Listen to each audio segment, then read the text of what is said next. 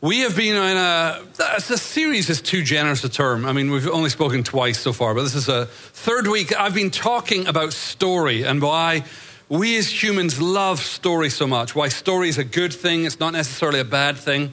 But, part of this, the thing of being human and having stories is we really need our stories to be true in order to feel safe. We've talked about what happens when our stories get challenged. And I've spent the last 2 weeks illustrating how quickly we are to write stories. And Jesus talked about this. Be careful how you hear. And even knowing that still doesn't stop us making stories. I just had so many funny conversations with people over the week since I've been teaching where people are asking questions of me that clearly tells me they've written stories about me from the way they're asking the questions, which, by the way, is fine. It's what we do as humans. But we talked about several different Bible characters ended up in trouble by believing their story more than they believed the word of the Lord. And how often the stories that we tell ourselves reveal where our faith is placed or misplaced. Which brings us to this Sunday. By the way, the whole time I've been talking about this, you might have noticed there's been a few things happening in our country. There's an election, an inauguration, a new president, all that sort of stuff. And it just so happens that what I've been talking about has kind of meshed up with what's happening in our country. But the question that we must ask ourselves this morning is, now what? It's great, like this little exercise about stories and whatnot. But now what? I mean, in case you haven't noticed, we have a new president. And for many of us, he's not the one we wanted, but he's the one that we got. So how are you going to spend the next 4 years? Oh, goody, it started off like that. But it's a serious question that you're all talking about, whether you realize it or not. It's the murmuring of your heart. It's the content of the Facebook posts. And for me, just a cursory glance to social media this week tells me that some people have got very clear opinions on what they're going to do. And they want you to know about it. Again, we're storytelling machines. Here's my story about what I'm going to do. Please join me so I don't feel lonely. Or rather, let me be overt about what I'm going to do so I can tell if you're for me or against me. It's a really dangerous mindset to have. Many of you, I suspect, are resolute in your response. But I thought it would be good this morning that we would take time to consult the scriptures to see if the book that we believe has something to say about our way forward. However, before we do that, might I suggest that we ask for the author's help to understand his word, amen? Because there's a danger that we bring all our pre-understanding, we bring all our story to the scriptures and skip over the bits that contradict our story and read the ones that support it. We don't want to be like that. We want to be good students of the word, amen? We want to be people who love and have an appreciation, not just for the content, but for the doing of the word. Yeah, so let's pray. Holy Spirit, I thank you. Oh, Lord, I thank you for the joy of being in the house of the Lord this morning. I thank you that we get to be together, that we get to pour out our delight and our joy of you, our Savior. Thank you that it was all your idea, Lord, that you would save us, that you saved us from an empty way of life, and you put us in the kingdom of heaven, that you've brought us peace with you. Oh, Lord, it's so good. And on top of that, you gave us the Holy Spirit, you gave us the Holy Scriptures, and you are never going to leave us. You're never going to forsake us. Even if our storytelling leads us away from you, you will hunt us down with your vast affection, because surely goodness and mercy will follow us all the days of our life. And so, Lord, as a body who is so submitted to the word of God that we raise up the word of God and we love the word of God, would you teach us this morning, Holy Spirit? Would you anoint me to speak the very words that you would have people hear today? Would you open wide our hearts? And I thank you, Lord, that we are in a safe place because we're in the house of God. And so would you help us this morning as we look at your word? In Jesus' name, amen. Let's start with this beautiful verse from Proverbs, a very famous verse, but it's such a great foundation for us to start with. It says this: trust in the Lord with all your heart and lean not on your own understanding. In all your ways submit to him, and he will make your paths straight. Do you feel that? As soon as you read scripture, as soon as you read wisdom, the spirit of wisdom comes into the room and is available to us. This right here, this verse right here, these two verses is an alternative that heaven is offering us to our own storytelling. It's an invitation from the Lord to take leave from all of the hard work of writing and defending our narratives and just come and trust him. And the beautiful thing about trust is that it doesn't require that we understand in order to do so. Trust is available to all of us. I mean, I just love, we don't need PhDs in theology to trust God. And this beautiful seasons of life that many of us are in our personal lives, in our family lives, where we bump up to things, we're like, God, it makes no sense. It's an invitation to rest. But I want to fight and I want to figure. Yeah, it's an invitation to rest. The option to trust is continually available from heaven. If we're willing to leave the confidence we've placed in our stories, that's the not leaning on our own understanding part. If we're confident to leave, if we're content to leave our confidence that we do know what is or is not happening and just come and trust God, if in all our ways we'll submit to him, we'll find that he'll make our paths straight. And that's true for America as it is true for you and I. There's an invitation from heaven to have paths straightened. Wouldn't that be great? Oh, wouldn't that be beautiful? I was preparing this and I had this observation that just kind of fell and I thought, I'll pick that up and I'll share it with everybody else. What if, and I'm serious here, what if you and I are put on the earth to reveal an alternative way of living for unbelievers to witness? What if we traded our outrage for trust and for just confidence and for stillness to the point where unbelievers would ask us for the reason for our stillness and our confidence, and we could introduce them to the Prince of Peace? So, I picked this verse because I said, hey, we need to work out how we're going to live. So what does this verse teach us about how to live? Well, it says we're going to, as people of God, we're going to refuse to lean on our understanding. And in all our ways, we're going to choose to submit to him and we're going to trust him. Great. Good, straightforward. But you're probably thinking, hey, Alan, love that verse. Great verse. Yeah, memorized it. Got a cross stitch on a pillow. Love it, love it, love it. That whole thing about in all your ways, is that a pretty solid all? Like, is that watertight? Is there any wiggle room in that? Because I'm imagining, I'm deeply desiring that it means all your ways except for your political preferences. Is there a possibility that's in there? Well, see, here's the thing. The Hebrew word there for all is kol, which means all, every, any, and everything, or the totality of a mass or collective, or a particular of a totality. So pretty watertight. Yeah, pretty all-encompassing. In all our ways, we are to submit to God. And one of the ways that we demonstrate that we are submitted to the Lord God of heaven is by honoring and obeying his word. I know it's radical, isn't it? I'm teaching that as followers of Christ, we submit to the word of God. And yet, some of you are cautious. You're like, do we need seatbelts for this one? No, it's all going to be fine. How about, if that's our goal, to live out Scripture, to demonstrate, not just memorize it, not just quote it at people we don't like, but live it out.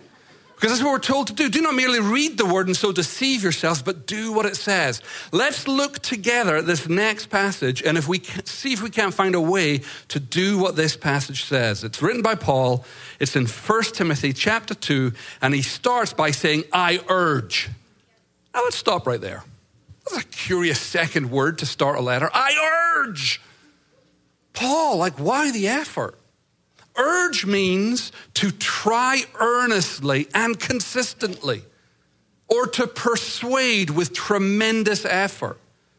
So what is he asking his fellow believers to do that is requiring him to urge them? Guys, I'm urging you. I assume it's something ghastly or horrendously arduous or costly or sacrificial, right? Well, let's read on. I urge then, first of all, that petitions and prayers and intercession and thanksgiving be made for all people, for kings and all those in authority, that we may live peaceful and quiet lives in all godliness and holiness. This is good and pleases God our Savior, who wants all people to be saved and to come to a knowledge of the truth. You might be thinking, well, what's so hard about that? He's just asking fellow believers to pray for our leaders. Why the urging? Why the emphasis on, guys, please, please, please, for the love of all that's holy, do this? Well, on closer look, it's not that he's just asking that we pray for them, but that we offer up thanks for them too. Apparently, the reason that Paul had to urge them to do this is because the people weren't very thankful for the leaders they had. I mean, that would make sense, certainly in light of what we talked about last week, about what it was like for to live in the first century as Jewish people or as brand new believers under Roman rule. It wasn't fun.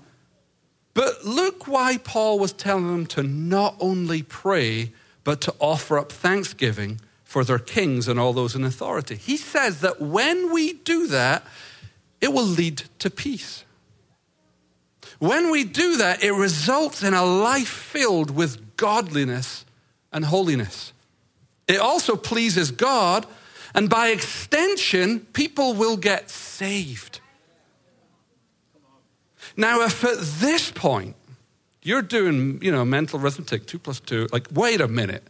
You can't possibly be asking me to pray for the Biden-Harris administration. Then you're right. I don't expect you to do that. I expect you to pray for and offer up thanksgiving for the Biden-Harris administration. But why, Alan? Don't you know this, and this? Oh, why? Oh, because by doing so, it will bring about peace. And it will result in a life filled with godliness and holiness, which, P.S., is the thing Christians seem to be railing against. How ironic that we're putting up so much oppositional energy for all of that stuff to go away when there's an easy way to introduce it, and it's to offer up thanksgiving for the leaders we say we don't want. It also pleases God, and by extension, gets people saved. Now, if your objection is that you're not going to pray for the Biden-Harris administration because they're not your leaders, #NotMyPresident, because perhaps you believe that the election was stolen and therefore they weren't installed in a democratic fashion. Guess what?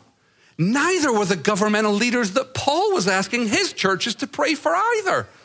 You're in great company and on solid ground. Now, maybe your objection is that the Biden-Harris administration is not God-honoring and are absolutely against heavenly principles.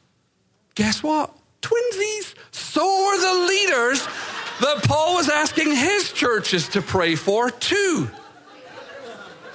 In fact, that might be the very reason that God wants us to pray for and thank him for our leaders so that they get saved and develop policies that are in line with heavenly principles.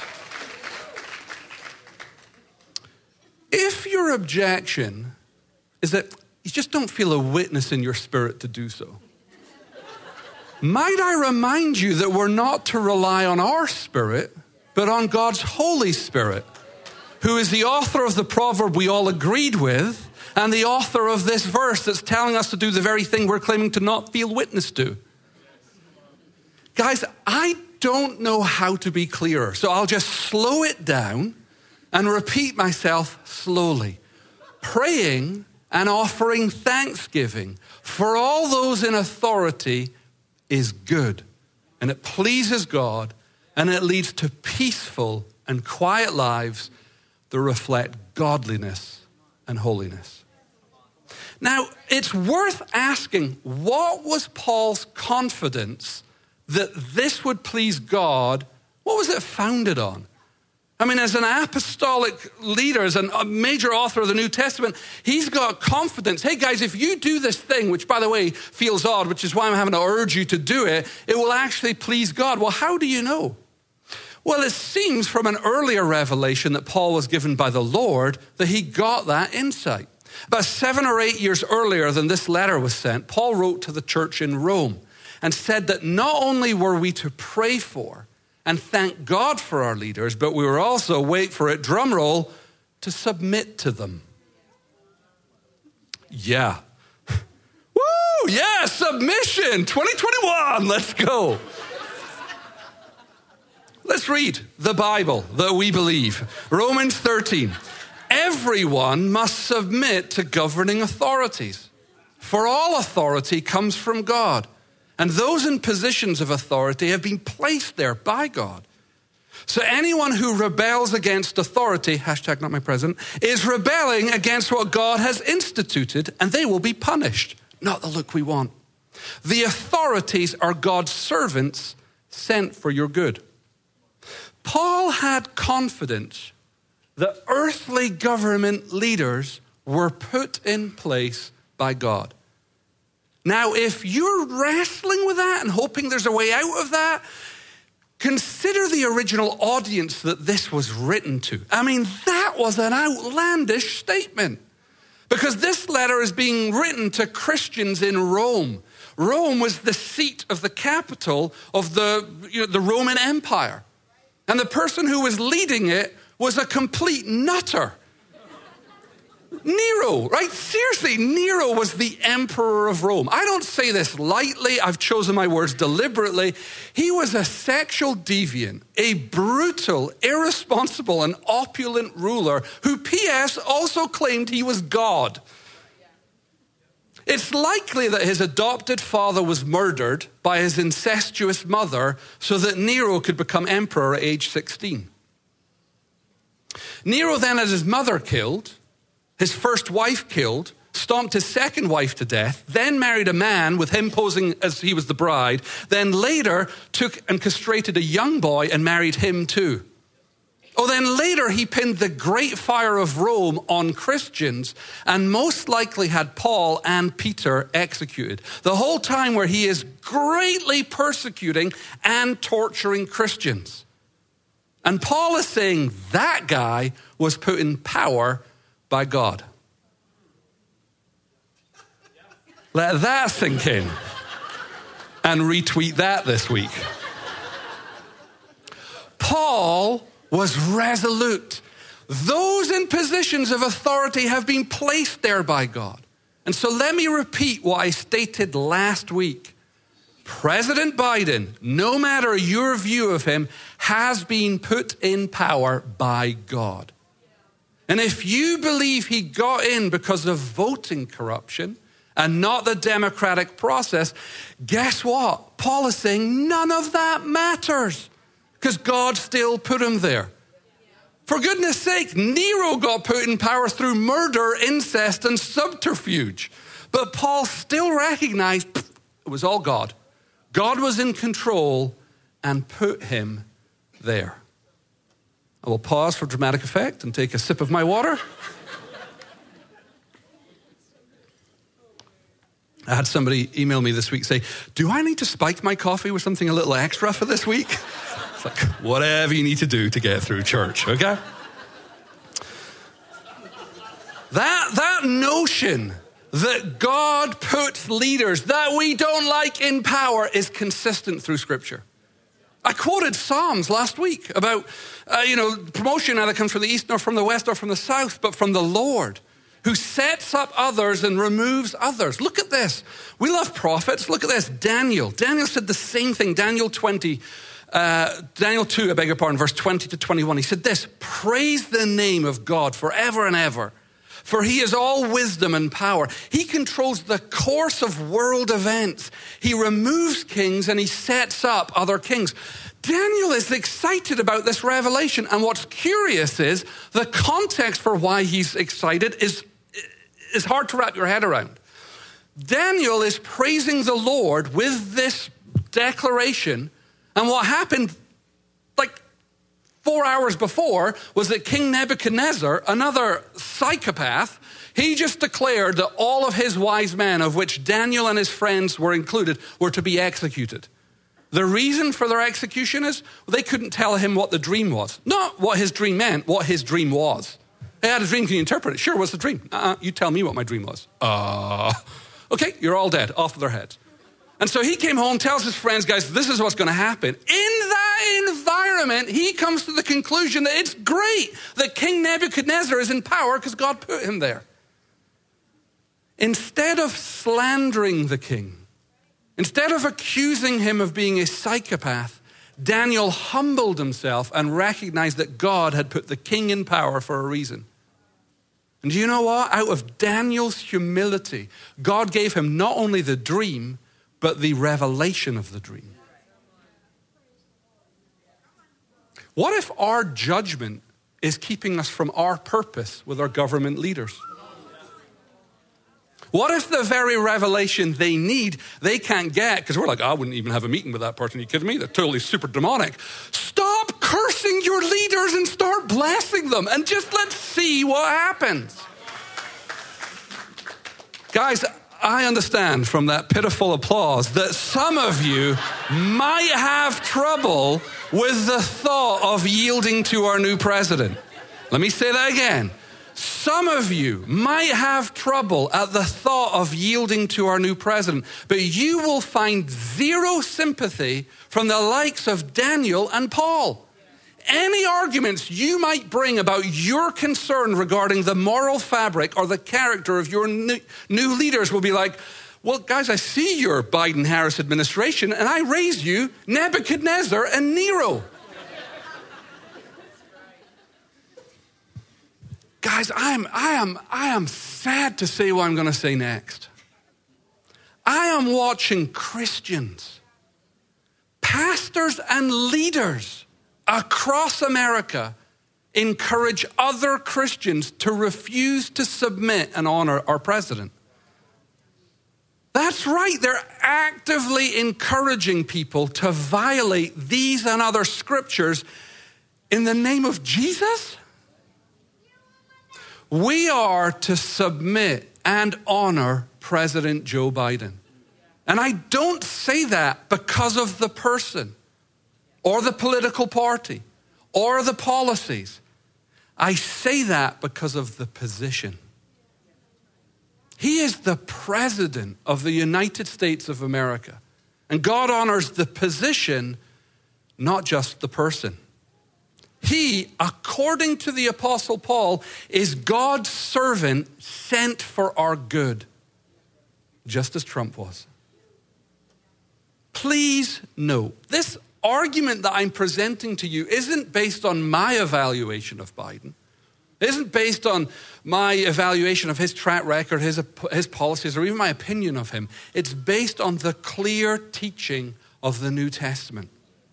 I would be preaching the same message no matter who got in. And in fact, it's the same message I had to preach to other Christians 4 years ago. It's like, how can Donald Trump be used by God? I don't understand why all these other leaders are like, yay, help me. I'm like, oh, yeah, let's turn to the Bible. The same scriptures. One night this week, I went into my room just to be with the Lord, and I grabbed my Bible and I sat down. And it's important you understand, I wasn't reading my Bible to prepare to teach. I wasn't reading my Bible for study. I was reading my Bible for pleasure. I just sat down. I felt this quickening in my spirit, this hunger. I was like, oh, Lord, would you feed me? I had such a great week with the Lord all week. I've just really enjoyed being with the Lord. And so I sit down and I open my Bible and I just said, Lord, where would you love me to read? Holy Spirit, what is it you would love me to read? And I was drawn to two books. I was drawn to 1 Peter and 2 Peter. I know, some of you know your Bible. I got to the second chapter of 1 Peter, and I kid you not, this is what I read. Submit yourselves, for the Lord's sake, to every human authority, whether to the emperor as the supreme authority, or to governors who are sent by him to punish those who do wrong and to commend those who do right. For it is God's will that by doing good, you should silence the ignorant talk of foolish people. Live as free people, but don't use your freedom as a cover-up for evil. Live as God's slaves. Show proper respect to everyone. Love the family of believers. Fear God. Honor the emperor. I don't think there is a more needed and more apt word in this season for America than this passage right here. And Peter is saying again about one of the most sexually perverse, abusive, and corrupt leaders. Hey guys, for the Lord's sake, submit to him. Now what's crazy is the timing of this letter. 1 Peter was written the same year that Rome just burnt down and Nero pinned it on all the Christians. He's writing this nearly on the eve of Nero killing him. I don't know if the Holy Spirit revealed to him that was going to happen, but the Holy Spirit knew it was going to happen and was like, put this down. The early church reading this letter would be well aware of who Nero was and what had happened by then. They're like, are you sure we're submitting to this guy? Yeah, absolutely. Now, if you're sitting there going, that makes no sense. P.S., let me pause for a second. That makes perfect sense. Why? Because there's no cost to you. It makes perfect sense for us to sit and look back and review the early church and be like, yeah, they had to. But when it becomes real time for us, when it becomes about changing our language and changing our bumper stickers and what kind of conversation we're going to have with people, oh my gosh, that costs so much. So if you're thinking, that makes no sense, it only makes no sense if we demand that we get to lean on our own understanding. But in a kingdom where we die to live, in a kingdom where we lose our life to save it, in a kingdom where we give first and receive later, it makes a lot of sense. In following a king who modeled what it looked like to submit even unto death at the hands of the same government, it makes genius sense. Now watch this. We don't submit because we have to. We submit because we get to. Look at what Peter writes. He said, live as free people, but don't use your freedom as a cover-up for evil. I am filled with chagrin at seeing so many followers of Jesus using their freedom to sin in spectacular ways, using their words to curse or condemn or to dishonor or to stir up dissension instead of honor and submission. I was praying the other day and I heard the Holy Spirit say, yeah, while you've got the freedom of speech, you also have the right to remain silent. Some of us would do well to avail ourselves of that right. As my mother used to say, Alan, if you don't have anything helpful to say, just say nothing at all. I mean, wisdom from the grave. Thank you, Mom. Peter is saying, use the freedom that you have to throw yourself into obedience to God's kingdom.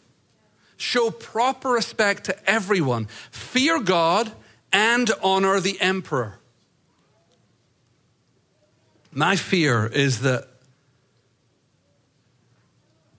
some in the body of Christ have brought tremendous shame upon the name of Jesus by the way they've behaved and the rhetoric they have spouted.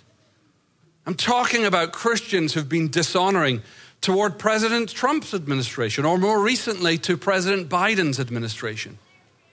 Being an evangelical Christian in America today looks like a stereotype I'm not sure I even want to belong to. Peter is saying that if we do God's will, that is to submit to our government leaders and show them honor, we can silence the ignorant talk of foolish people. But this raises an important point for all of us. How do you submit to human authority when you oppose their policies? How can you honor a president who promotes policies in clear contrast to biblical values? Well, thankfully, those questions have been answered beautifully throughout Scripture with examples for us to follow in both the Old and the New Testament. For example, there's several passages in the New Testament that teach us how to honor but also disobey. Peter, the author of this, remember Peter and John were forbidden from preaching about Jesus. And their response when they were instructed, they said, we must obey God rather than human beings. Or how about Daniel that we just read about? Daniel 3, Nebuchadnezzar, in a genius moment of leadership, decides to build a big golden statue. It's like everybody has to bow down. And Shadrach, Meshach, and Abednego were like, we want to honor you, but we can't do that. Like we're forbidden from doing that. And the Lord honored them. Or when Pharaoh demanded that all the Hebrew baby boys under 2 get slaughtered, the Hebrew women, the Egyptian midwives refused to follow that. They disobeyed leadership, but God approved of their disobedience. See, the matter of honor but disobey is actually really, really simple. The golden rule in Scripture is we obey our leaders unless obeying them requires us to disobey God. So that's the easy part. Honoring and disobeying, easy part of the equation. Much harder is, how do we honor and disagree? Because all I see at the moment is the disagree part. And sadly, honor seems to be left as a casualty, battered and bruised and bleeding on the sidewalk of social media, as if the only way to get our point of heaven's kingdom across is to sacrifice honor in the process. Well, before I share some thoughts with you from Scripture, let me tell you what I learned becoming an American citizen. Now, none of this is going to be revelation to you because you've all lived here, you're all American citizens, you just grew up in it. But as somebody who grew up in Britain, where, we all just kept our opinions to ourselves and just stiff upper lip and don't let anything, don't have like public outcry. And the only way things got resolved was the House of Commons, the House of Lords. You ever saw that? They're all like, they all talk over each other. That was our version of public discourse. Then I come to America and I'm like, man, Americans are super outspoken about everything. I like Haagen-Dazs. No, Ben & Jerry's is way better. You suck. Oh my gosh, right? So imagine my delight when I'm getting ready to become an American. Part of the process, you have to do a citizenship exam. You have to learn 100 facts about American history, about civics, about the governmental system, all that sort of stuff. And so AJ and I learn all that. And I was astonished to learn this. This is question 69. It says, what are two examples of civic participation in the United States? And the two that just jumped out at me was, one, give an elected official your opinion on an issue. And number two, support or oppose an issue or a policy. I was like, built right into the fabric of this country is the goal that is noble to publicly oppose or publicly support a policy. I was like, that's beautiful. Like, I'm sure other countries have that, but I've never seen it written down where, hey, this is your job. This is what you're supposed to do. It is the responsibility of every U.S. citizen to support or oppose issues and policy and to give our elected officials our opinions. Suddenly, a lot of the behavior I'd seen online made sense. So part of our civic responsibilities, not just as citizens of heaven, but citizens of the United States, is to oppose policy we feel is unjust or immoral. And doing so is not contrary to submitting or honoring our leaders. In fact, it's the very basis on all healthy cultures of honor. Listen, if we only have a culture of honor that just tells people when they're doing good, that's not a culture of honor, it's a culture of flattery. Confrontation is key to building a culture of honor. But might I suggest that our opposition will go farther if it's coming from a place of honor and service rather than rage and spite? It is entirely possible to honor and disagree. It's entirely possible to oppose with kind words. It is entirely possible to speak truth to power with honor, respect, and submission. There has been so much vitriol in the speech of Christians towards our governmental leaders in recent weeks. There has been so much slander on the lips of some of our Christian leaders that I fear we may have caused Satan to blush with glee. I'm as serious as a heart attack. We do not have license to speak poorly about those we don't care for or those we disagree with. Remember, we're to be the people who bless our enemies. How much more the people who honor our leaders? We would do very, very well to remember the words of Jude. In Jude 9, there's just this obscure, drive-by statement that you're like, sorry, Jude, could you rewind and just say that again? There's so much to unpack that he doesn't bother. But this is what he says. He's talking about a confrontation between the archangel Michael and Satan, and they're fighting over Moses' body. I missed that lesson in Sunday school, all right? Where's that on the flannel graph? I want to see that. It says this, Jude, verse 9. Yet Michael, the archangel, in contending with the devil, when he disputed about the body of Moses, dared not bring against him a reviling accusation, but said, the Lord rebuke you. Do you read that? Michael, the archangel, out of honor, did not bring a reviling accusation against Satan. P.S. Satan is the bad guy on which Democrats and Republicans all agree, right? We agree Satan is really bad, no redeeming qualities, plenty of stuff to target, and Michael out of honor didn't. Do you know what a reviling accusation is? It's when we criticize in an abusive manner, or when we angrily insult someone. AKA the content of so many Facebook and Twitter posts under the guise of living righteously. I'm just a truth teller. Got a sword of truth. I'm just going to use it. That's who I am. You're like, I'm not sure you know what spirit you're of. The archangel Michael did not dare it to do it to Satan. Why do we feel so empowered to do that to the very leaders Scripture says we should be in submission to? Beloved, we need to clean up our speech. Well, I told you this morning was going to be like off-piste, so to speak. It's been a little bit of a bumpy off-road. But let me see if I can rein it all back in and recap. I want us to understand that we must be careful to not lean on our own understanding. That is to have so much faith in our own story, in our own narrative, that we begin to trust our opinion over God's word.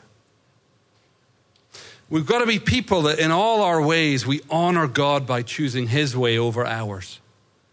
Just a quick reminder, the terms and conditions of the salvation that you entered into. Our preferences died at the cross. We've got to be like Jesus, not my will, Lord, but your will be done. We must pray for and thank God for our president. Why? Because we're urged to do so in Scripture, and we are people who are devoted to the word. We must submit to and honor our president. Why? For the Lord's sake, and so that we silence the talk of ignorant people. And finally, we must oppose policies that contradict heaven's values with grace and with kindness and with the purity of speech that reflects the honor and the courtesy of the kingdom of which we are citizens of. Heaven, not America. Just in case you were... Never mind. You would have no idea how restrained I've been these last 3 weeks. The number of that wouldn't be helpful. It would be funny, but it wouldn't be helpful. So it's just a mark of maturity. So all my intercessors, well done. I'm fully aware that in the last 3 weeks now that I've covered a lot of material. Some of it might have been hard to hear, and I've done my best at anticipating what my audience might be feeling in order to be able to answer the most common questions that I'm coming up with. But I realize that it might have raised questions for you that I'm just not aware of, like being a brand new citizen or having my own storyteller, having my own narrative. I might be unaware of things that are pertinent to you. And so what I'd love to do is I'd love to create some space to explore some of the questions that we've had. And what I'd love to do next week is instead of me coming with a message prepared, I'd love to come and have a Q&A time where we can just unpack and explore some of this stuff, because I can't address what I don't know needs to be addressed. I've sat as best I can before heaven and just said, Lord, what is it that you need the people to know? But I know from teaching at the school that questions are so helpful in understanding, what we need as a body. So in order to maximize our time together, because some of you are like, wait, you're going to do question answer? Are you nuts? No, this is how we're going to do it. I've created a page on our website that you can go to where you can just submit a question. And so the idea is that the beautiful thing about writing it down is you have to think about what you're trying to say and turn it into like comprehensive English so I can understand it, which then also gives me time to just go away and pray, which would be way more effective than, I don't think I'm fast enough to think on my feet, especially around a topic that I'm really not qualified to speak on. Kingdom of Heaven, yes. American politics, no. That's just not my area of expertise. I'm sure, though, you've probably all been in a question and answer session at a workshop or a conference where the questions that are being asked aren't really questions. Have you ever had those? They're like, I want to make my point, but because you're not letting me, I'm going to disguise it as a question. Right? please don't send those. Like, don't get me wrong, I want to hear your feedback. If you've got comments, criticisms, observations, feedbacks, I would love to hear those. That's not what this page is for. This page is genuinely for, if you've got questions, if in the last couple of weeks I've been speaking, or even today, you're like, yeah, but I'm curious about this, or put it down. And I'm going to pray, and I'm going to hope to be able to have some answers for us. I am aware that probably because of our time restraints, I don't imagine I'll be able to get through every question, but here's my confidence. I would imagine there's going to be a huge overlap between a lot of the questions. And so if you'll permit me the opportunity to edit the questions, if there's ones that are all similar, I'll just kind of collate them into a lump sum. Here's where you go. If you want to ask a question, go to gracecenter.us/ask. And there's just a little one box where you just write your question. It's completely anonymous. You don't have to put your name if you don't want to. My one request is, if it's at all possible, well, it's going to have to be possible because I'm going to take it down. Here we go. Let me rephrase that. If it's at all possible that you could ask your question by Wednesday at 9 p.m., Wednesday at 10 p.m., that gives you 4 days to ask your question. It gives me 3 days to pray through them. So a Wednesday at 10 p.m., that page will go down. So if you've got a question, I would love to hear it, and then we'll do our best next week just to sit with the Word and see if we can't get more wisdom. Amen? Amen. God, I want to thank you so much. I understand that, some of this might have been, I don't know what it would be like for you, but I can only guess. But I just want to thank you for your honor, your encouragement. I've received just encouraging feedback, and just the fact that you would endure with a brand new American just offering fresh commentary on stuff that is probably not new to you, but I hope it's been helpful as we've asked heaven's perspective instead of relying on our spectrum of right or left. Amen? Matt, come and give us some words of knowledge, and then we'll go for lunch.